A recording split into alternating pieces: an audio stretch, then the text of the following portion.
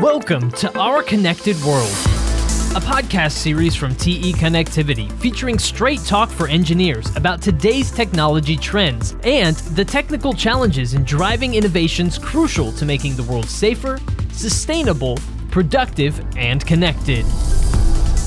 Hello, everyone, and welcome to another episode of Connected World, a podcast from TE Connectivity. I'm your host, Tyler Kern. Thank you for joining us for this podcast today, where we're discussing the future of renewable energy. So we're going to talk about what we mean when we say renewable energy sources, what barriers exist to adopting more renewable energy sources, and so much more. And joining me here on the podcast today, I'm thrilled to welcome Dr. Thomas Schipf. He is the VP and CTO of Energy at TE Connectivity. Dr. Schipf, thank you so much for joining us. Hello, and thank you for having me. Well, we are thrilled to have you here on the podcast today, sir. And so let's start off today just by talking a little bit more about what we mean when we talk about renewable energy sources. So when people say renewable energy, what exactly are we talking about? Well, when we say renewable energy sources, we mean mainly freely available primary energy sources, such as hydropower, wind, and solar. Those are naturally replenished, so day after day the river flows, sun shines, and the wind blows. At TE, actually, we mainly mean solar and wind when we talk about renewables. So a question that a lot of people are going to have is that we've been discussing renewable energy sources for a long time, and people are going to want to know, why is it taking so long to implement some of these energy sources? Yeah, that's a good one, actually. And when we refer to the implementation, I would say we mean the industrial implementation. And from my perspective, it simply took a while to get the costs down. So, for instance, initially, subsidies were necessary to install and develop a scale of solar. And today, in fact, the overall cost of electricity production by solar PV is already the lowest, with a more favorable return on investment in well-suited regions, so with a lot of sun. Absolutely. And so one of the things that we've really seen is that demand for renewable energy sources has certainly risen as people have gotten more interested in them. So in your mind, what has changed to help drive this demand and the adoption of renewable energy sources?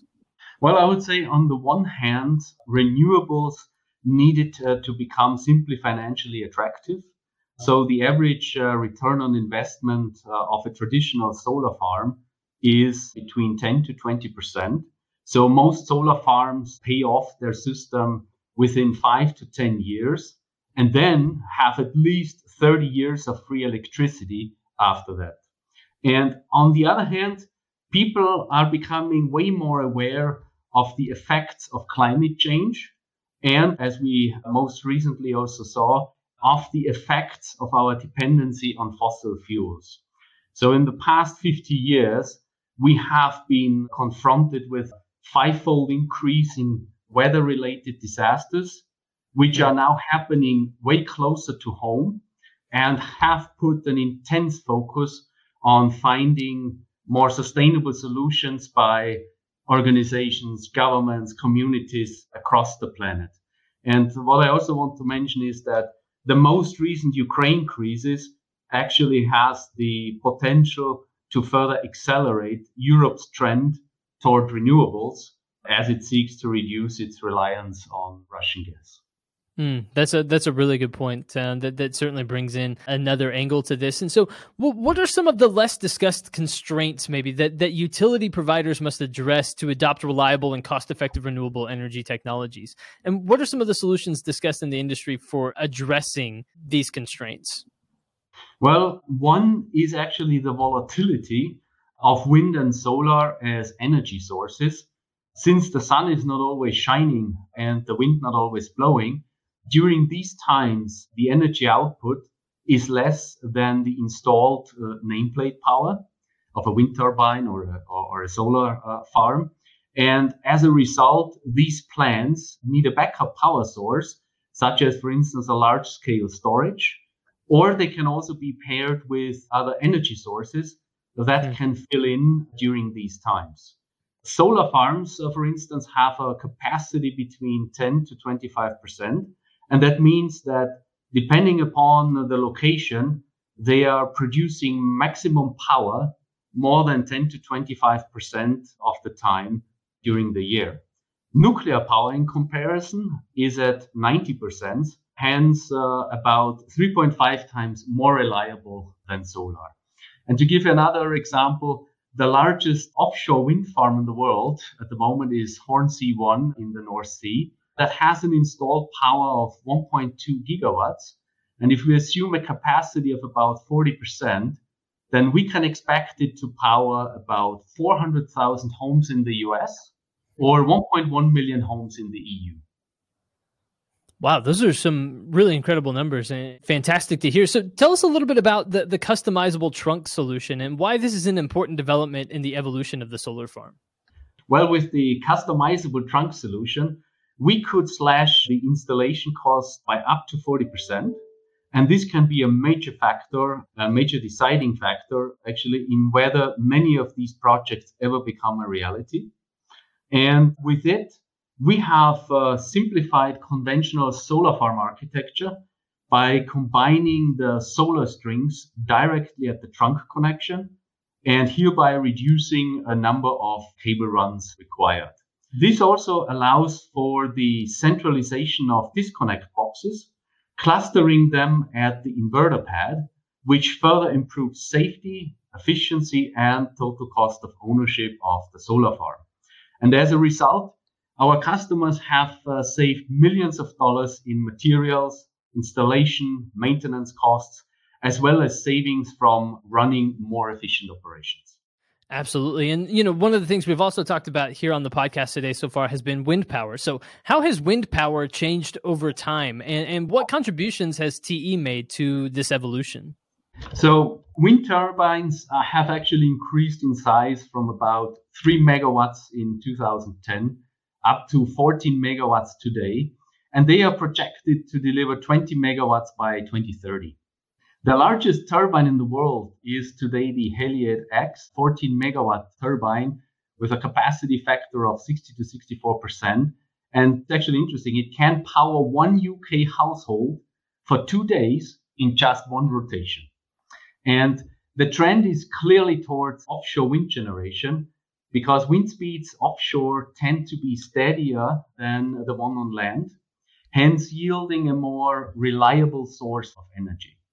And in the meanwhile, demand for onshore wind has declined as turbines have steadily grown in size, amplifying resistance from the general public and adding a complexity to meeting local regulations.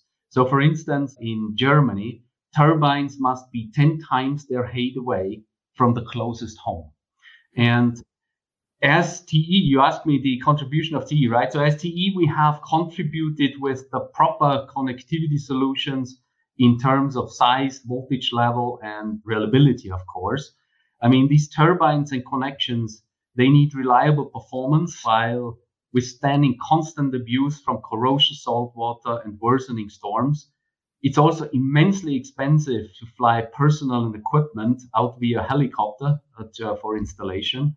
And these challenges increase the importance of addressing maintenance needs quickly, reliable, and as infrequently as possible.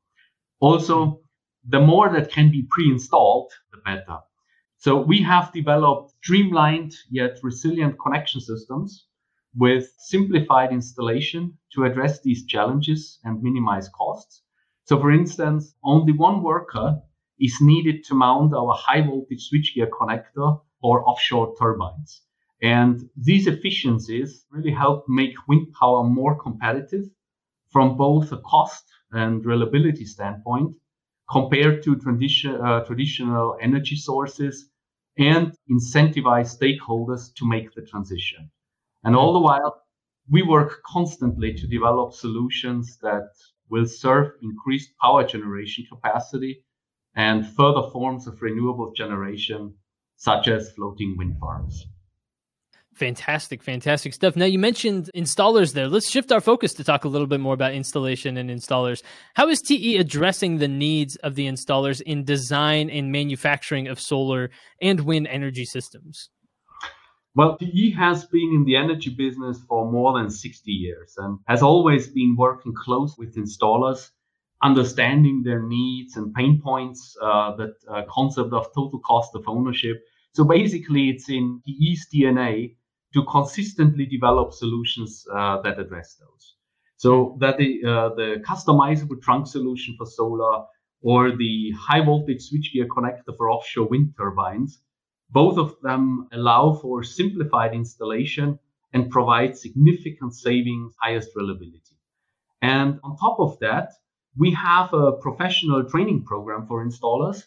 So to give you a number, globally, we have been training more than 2,500 participants annually on high and medium voltage products. Excellent stuff. That's fantastic to hear. And so what does the next phase of maturity in renewable technologies look like? And what's driving some of these trends? And specifically, what has you and your team excited about making renewable energy more reliable and more efficient at power distribution?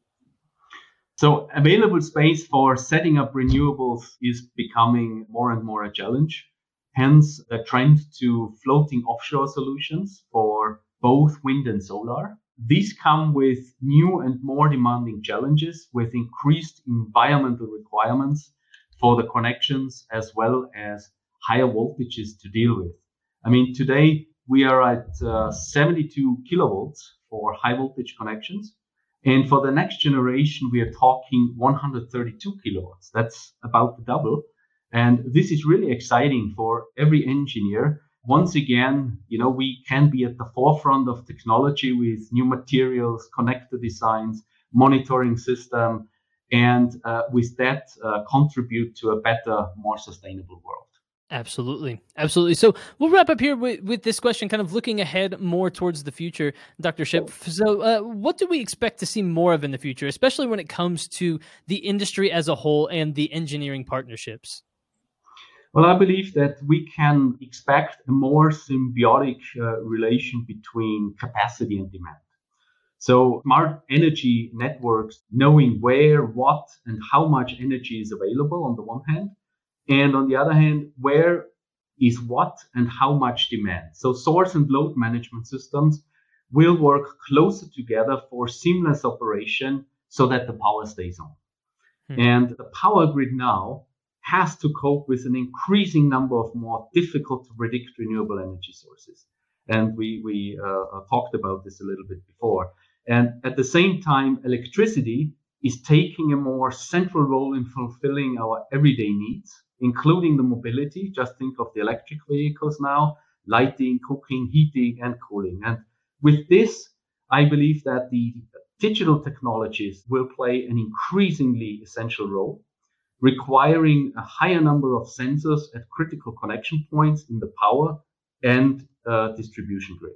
And this is also why at TE, our connectivity components have already been developed with integrated or retrofit sensor technologies. Dr. Thomas Shipp, VP and CTO of Energy at TE Connectivity. Dr. Shipp, thank you so much for joining us here on the podcast today and telling us more about what's going on in the world of renewable energy sources, what the future holds, and so much more. It's been a pleasure having you on today.